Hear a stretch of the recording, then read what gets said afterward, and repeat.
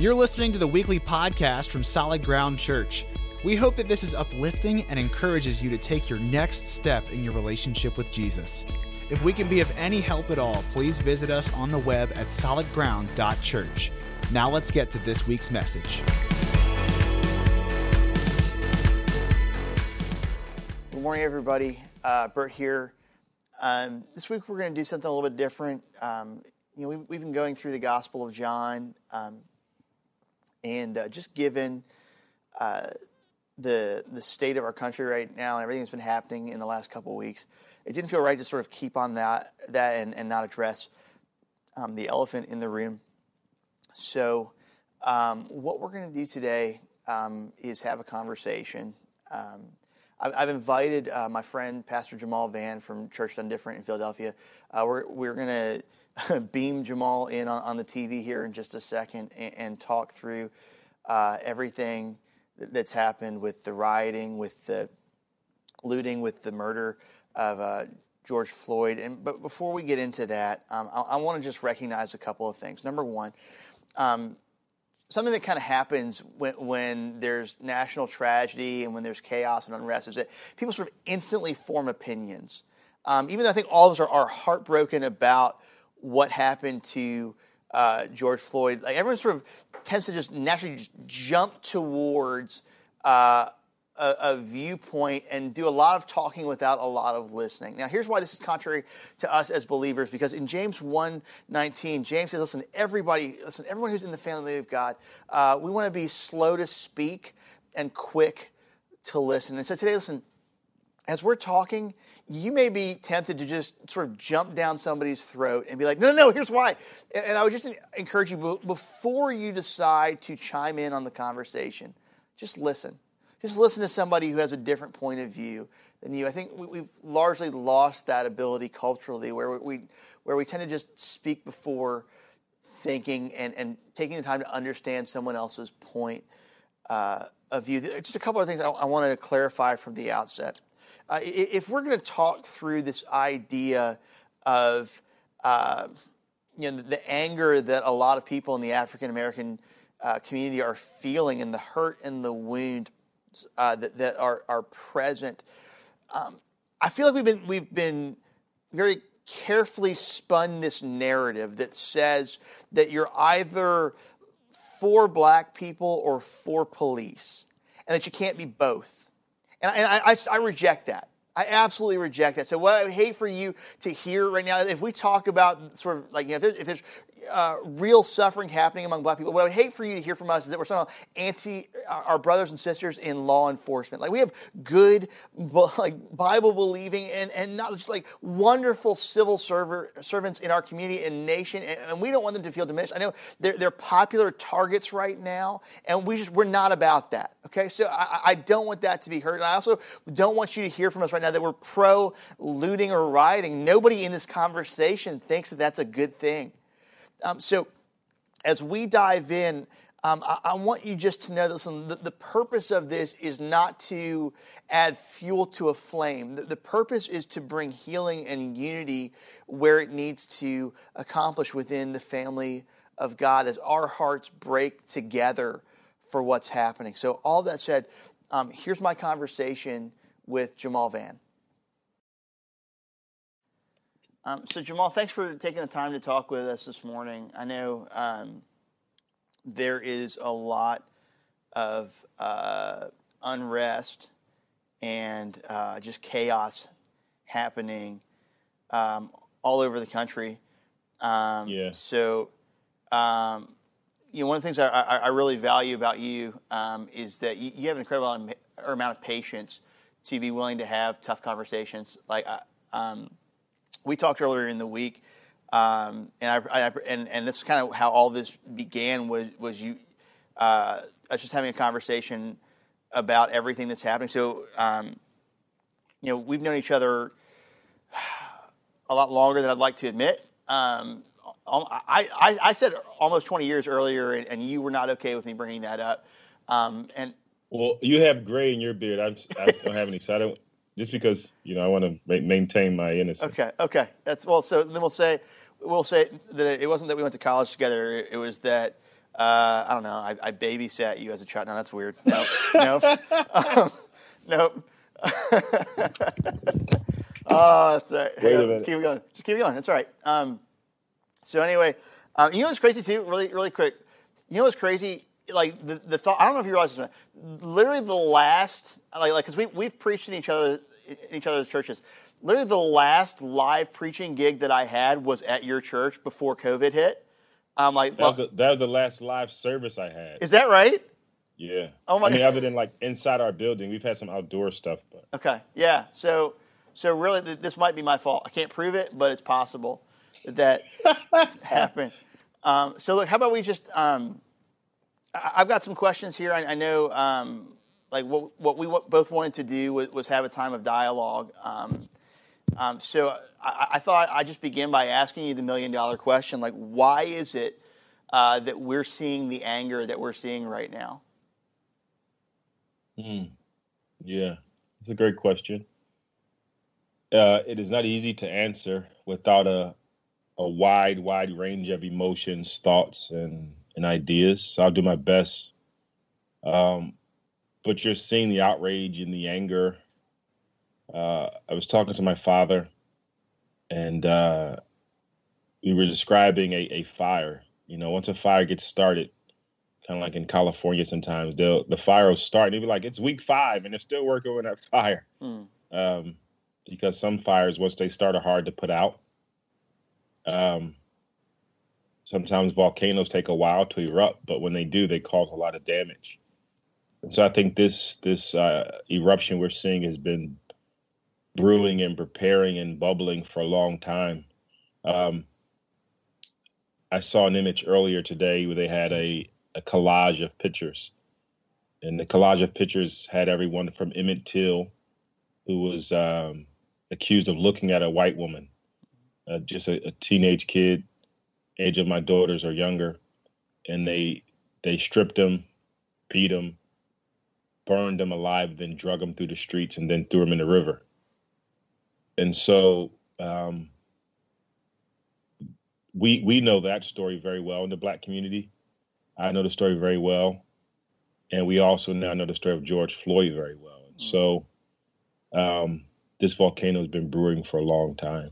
Well, then let's take that for a moment here, because I think like the example of Emmett Till that you just brought up there, I think what a lot of people from my neck of the woods kind of hear in that is something that's awful and horrible, but so many of us, I think, have come under the belief that, okay, that was a time gone by, right? Like that's an action that all of us would agree was and is deplorable, but I feel like there's this sort of popular consensus that racism is over, right?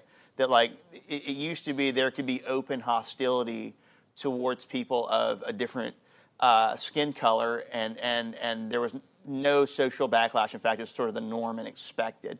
Whereas now, we as a country, that's not something that in the open we would tolerate. And so I think a lot of white people sort of believe that, okay, that was bad, but it's done. So what would you say to the person who sort of believes that racism is not a thing that happens anymore, or that's very small and minute? Yeah. So anyone that is saying racism doesn't happen anymore, I think at this point is, if they've been alive in recent history, from Trayvon Martin to Philando Castile, to the young man who was gunned down just a few months ago for jogging while black, to the most recent with George Floyd, who was murdered according to the charges he's facing right now, at least 3rd degree he's facing. And for what we found out was he turned in a counterfeit $20 bill, which they later found out, some people are saying, was real. So either way, it wasn't worthy of the death penalty. Right. And so to say now that racism does not exist or is not real, it's a thing of the past, or it's not, I think it's hard for people to look and face the fact that the country that we live in has still has a very staunch disease, the same disease that it's had since its inception. And that disease has, for a lot of people's hearts, has gone away, or has at least they've now realized it's no longer cool or godly or ethical to have racism in your hearts, and they work on that. But for a large part of the country, like the picture I sent you, Bert, of the teenagers who are reenacting George Floyd's death by putting knees on their friends' heads and taking selfies and pictures. It is in no way, shape, or form dulled. I was talking to one friend, and they were trying to describe, because we have to go to work after. Like we see a Black person die by the hands of a police officer on television, and we have to go to work the next day. And they were saying their job didn't talk about it. There's riots. The job didn't mention it. The job just got an award for cultural diversity. And she was saying, but they, it's kind of funny because they don't even talk about it. And the point she was making was this, is that when one Black person dies in that manner unjustly at the hands of a police officer, our entire race feels the same pain at the same time.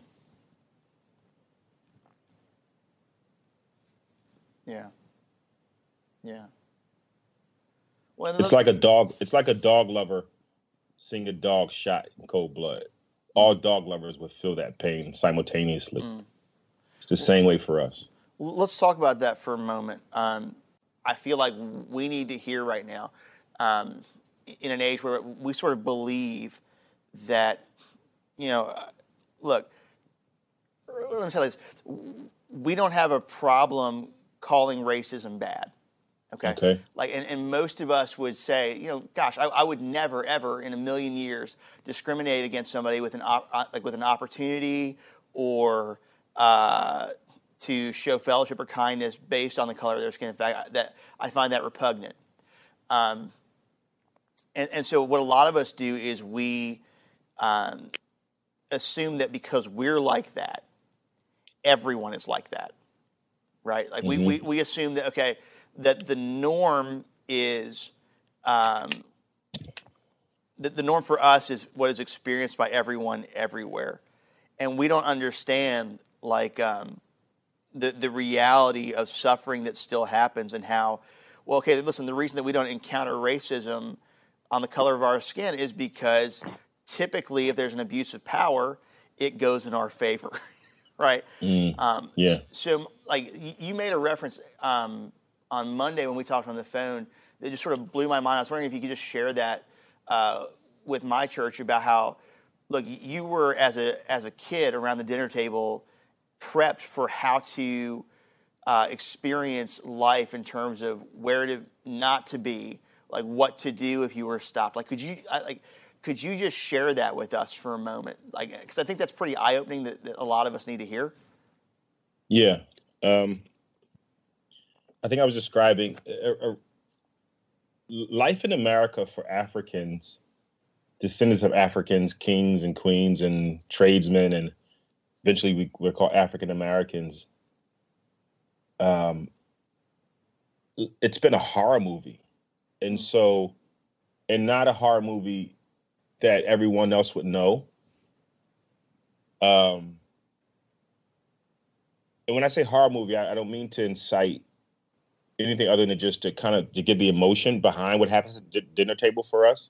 But your mother or your father sits you down and they say to you, when you're pulled over by a police officer, do not get smart with them. Keep your hands on your steering wheel. Say, sir, yes, sir, and no, sir.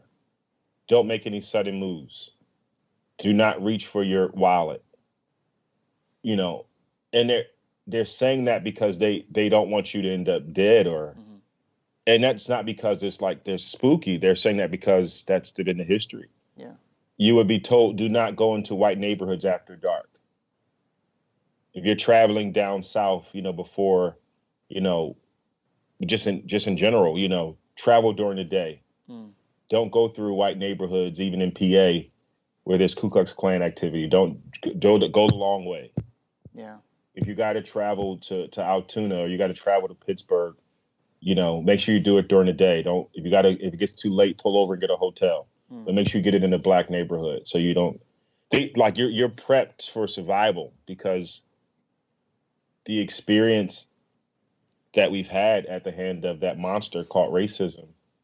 We've watched people get hung and set on fire and castrated, and there would be a crowd of people watching, and they would go home and eat chicken afterwards as if it was like normal behavior. That's that's psychotic. And so we've been at the brunt of it. So you're prepped as a kid, how to survive. Mm-hmm.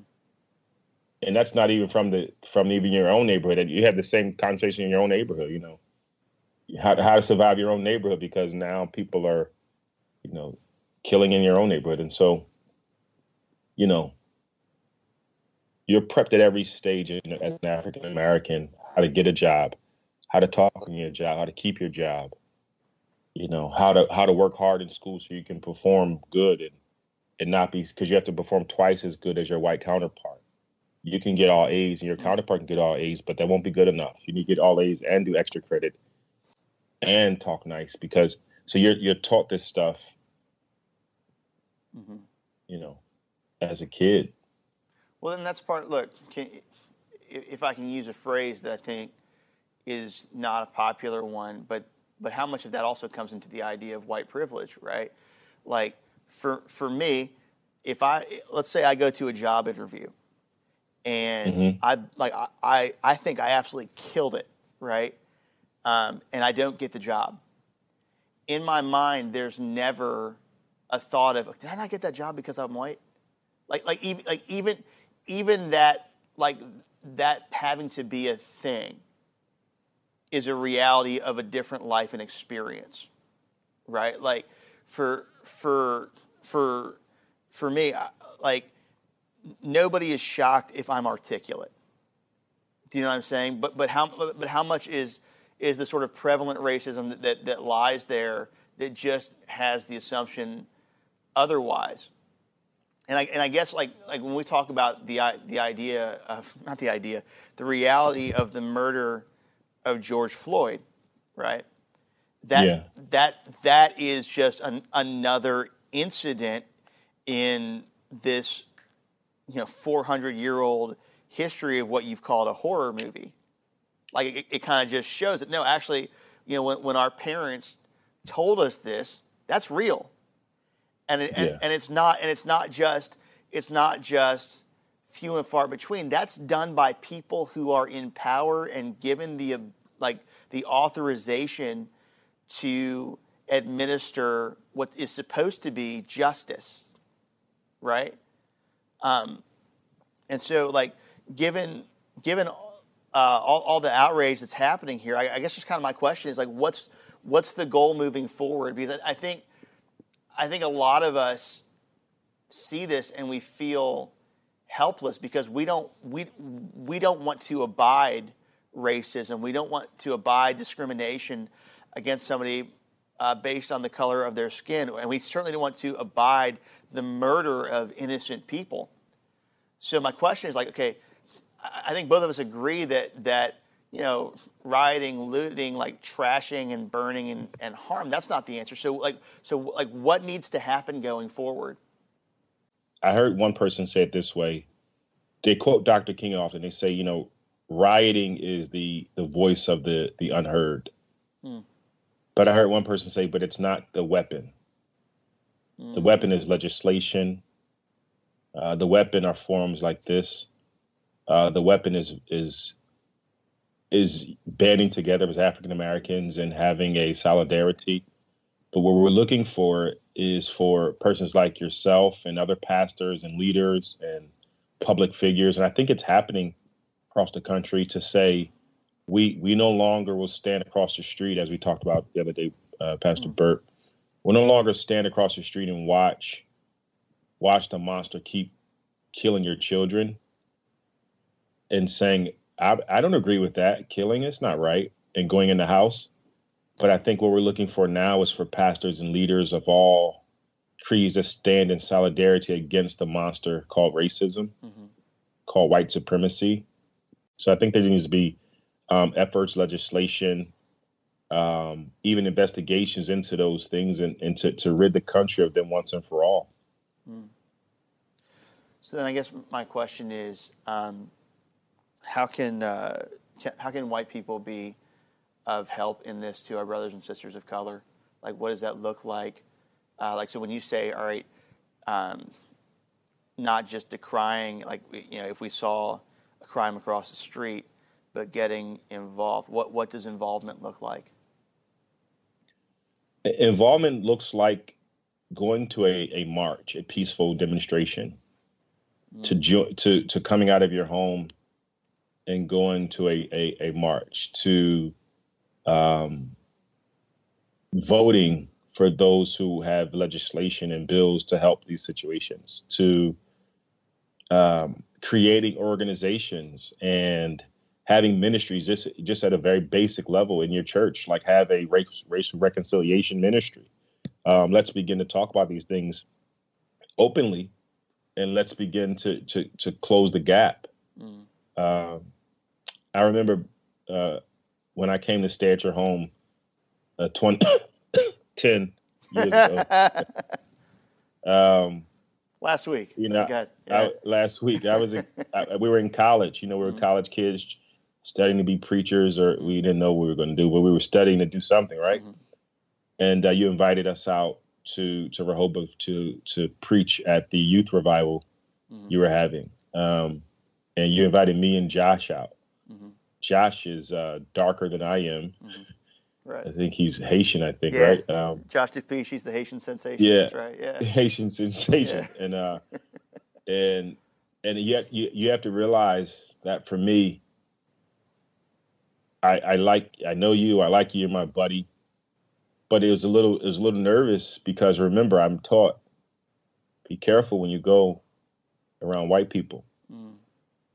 So to come to your home and for your mother to allow us to stay and create space for us to sleep and to cook for us and to stay at your dad's church and to have youth revivals and to go to the beach together as a group of a mixed bag. I don't think you were doing racial reconciliation then, because for me, and then for me to invite you into my home, into my church, and for those moments, I think we think are just gospel moments, but those are moments that are healing. Those are moments that so more moments like that to bring our congregations together, to allow them to interact, and for our community, we don't want to feel like we're some sort of token or like we're you're inviting us in, and so we gotta. It's like no, we're equal. Yeah. Well, KFC and Popeyes is not just in black neighborhoods. We all like fried chicken. Yeah, my gut would attest to that. Yeah. Let me ask you this, because I know one of the things that I think is really, really interesting is to even have the conversation that our brothers or our sisters exist, or not exist, but are in pain, that the pain exists. Like you talked about the idea of how you had a friend who went back to work after George Floyd's death, and nobody said anything about it, right? Yeah. I know, so for me, even though we've known each other for a long time and our friends, I know for me, even there's still this kind of fear of asking, what's going on, and also just how are you? Because there's this fear of saying the wrong thing. We live in an age where it's easier, I think, to speak than think, and it just feels like everybody's sort of looking for an occasion to jump down someone else's throat, right? And so I know a lot of people are afraid to say anything because they're afraid of saying the wrong thing. So what would you say to that person who's like, listen, it's not that I don't hear the plight of my brothers and sisters of color, I just don't want to say the wrong thing. What would you say to them? Yeah. Say it anyhow. Yeah, I would say say it anyhow. As a believer, sometimes I don't know what to say.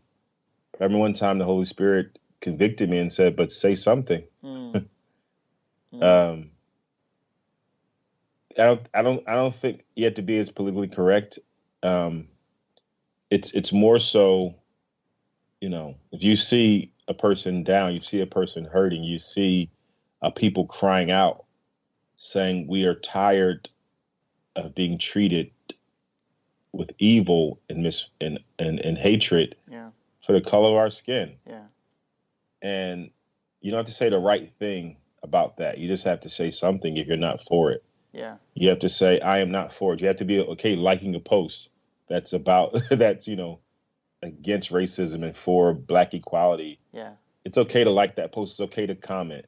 Mm-hmm. Because the monster doesn't mind commenting. Mm. I did a live on Sunday. We went live from our church location outside. We did a service. Mm-hmm. And it was called a Country in Chaos prayer rally. Mm. And the first person that commented on the feed, somebody said, "Get this ish off my wall." Mm. There's a white guy holding this baby. Mm. So they're not afraid. Those who are anti Black equality are not afraid to say so. Wow. So in some ways, you got to just, it's not about political correctness, or it's about, people are throwing rocks at cops. You could, political correctness has gone. Mm. People are burning buildings and rioting. It's time just to say something. Right. If you actually believe in the Bible, Isaiah 58 says, cry aloud and spare not, lift up your voice like a trumpet. Show the house of Jacob their sins and my people their transgressions. If you know people that are this way, if you have people in your family, friends, colleagues, say something. It's your job, your duty as a believer. Yeah. That's our true bloodline, is the blood of Christ. Yeah. Well, that's it though, right? Too, because you figure, like, for me, there are two camps that I think I fall into just within my existence. I have no racial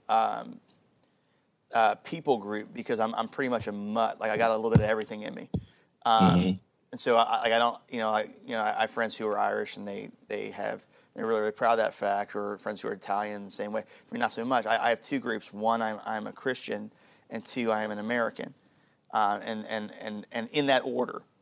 Right, like whenever the American thing conflicts the Christian thing, the American thing is in the wrong. I don't buy into the belief that I should just support something because it's American. Like, no, the American stuff needs to fall in line with a biblical worldview.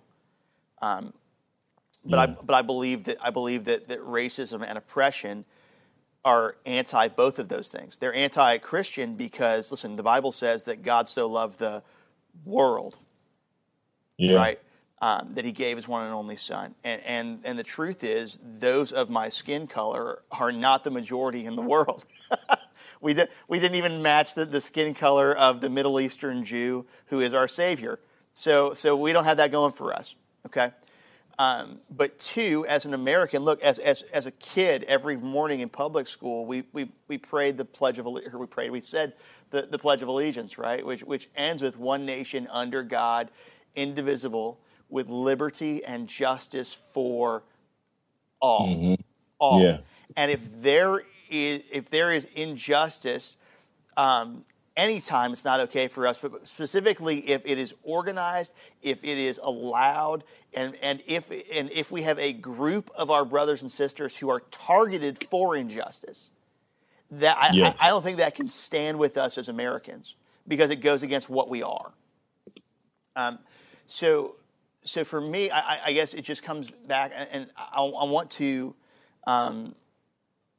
sort of get at this from the spiritual perspective, and I think this is a good place for us to wrap this question. Okay, what should the response of, like, as a follower of Jesus, what does it mean to respond, and how do we respond? Like, how do we model the character of Christ to our nation in what we're seeing right now? So at this point, the Christian has to realize that you are born again. And this is for Black, white, Hispanic, Asian, Middle Eastern, Pacific Islander, all the stuff on the, the fast food. You have to realize you are born again. And to be born again is to say, I actually have a higher allegiance. And as an African-American preacher and pastor, I get in trouble for this because my friends don't want me to say, some of my friends don't want me to have a higher allegiance to my Christian worldview. They want me to have a high allegiance to my Afrocentric worldview. And I get in trouble because I'm not Afrocentric enough. Then for the believers, I'm not Christian enough. And it's like, well, I'm just trying to be like Christ. And actually being like Christ is not popular to a lot of people, white and black. Yeah. Because you have to put away all of that. And you have to really say, okay, love your neighbor as yourself.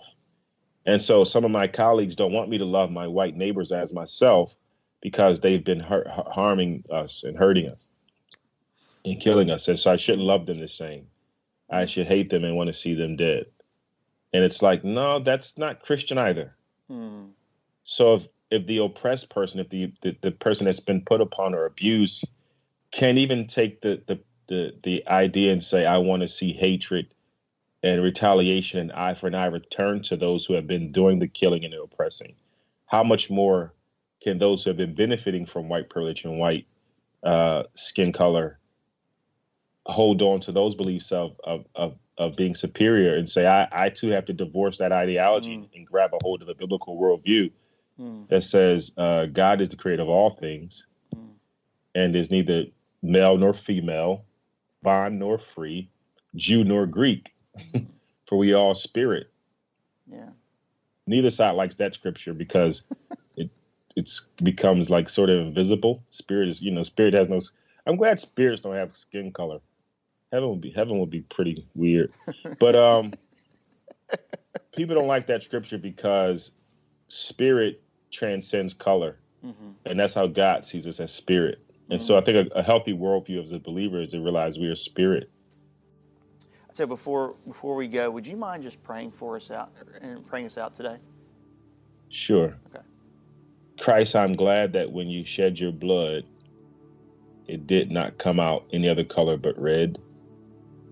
Because had it come out blue, they would make an argument that blue blood is better. Had it come out yellow, they would make an argument that yellow blood is better. Had it come out black, they would make an argument that black blood is better. When you shed your blood on the cross for all sins, it came out red, as all blood comes out red. To show that you are a part of the human race. And as Pastor Burt said, for God so loved the world that he gave his only begotten Son, that whoever believes in him should not perish but have everlasting life. For God did not send his Son into the world to condemn the world, but that through him the entire world, all colors, all backgrounds, if you are racist and are a recovering racist, if you're not anti-racist, if you are African American and now you are recovering hatred of white people, whatever you fall on the spectrum, you said the entire world could be saved through you. I pray that prayer for everyone listening here, that we draw closer to you, that we come out of fear and hiding and say, I'll stand with Christ. My voice will be used for the oppressed. For when you clothed me, when you fed me, when you gave me shelter, you did that to the least of these. When you cried out for the person that's being treated unfairly because of racism. When you cried out for me. Christ, thank you for coming in the manger. Thank you for dying on the cross. You connect with the oppressed. You connect with the marginalized. You connect with the person that's even been to prison. But you yourself died as a convicted felon. But thank you that you rose with all power in your hands to show us that if we trust you, if we choose you, we shall rise in power. In Jesus' name, amen. Amen. Bless you, brother. Love you too, man.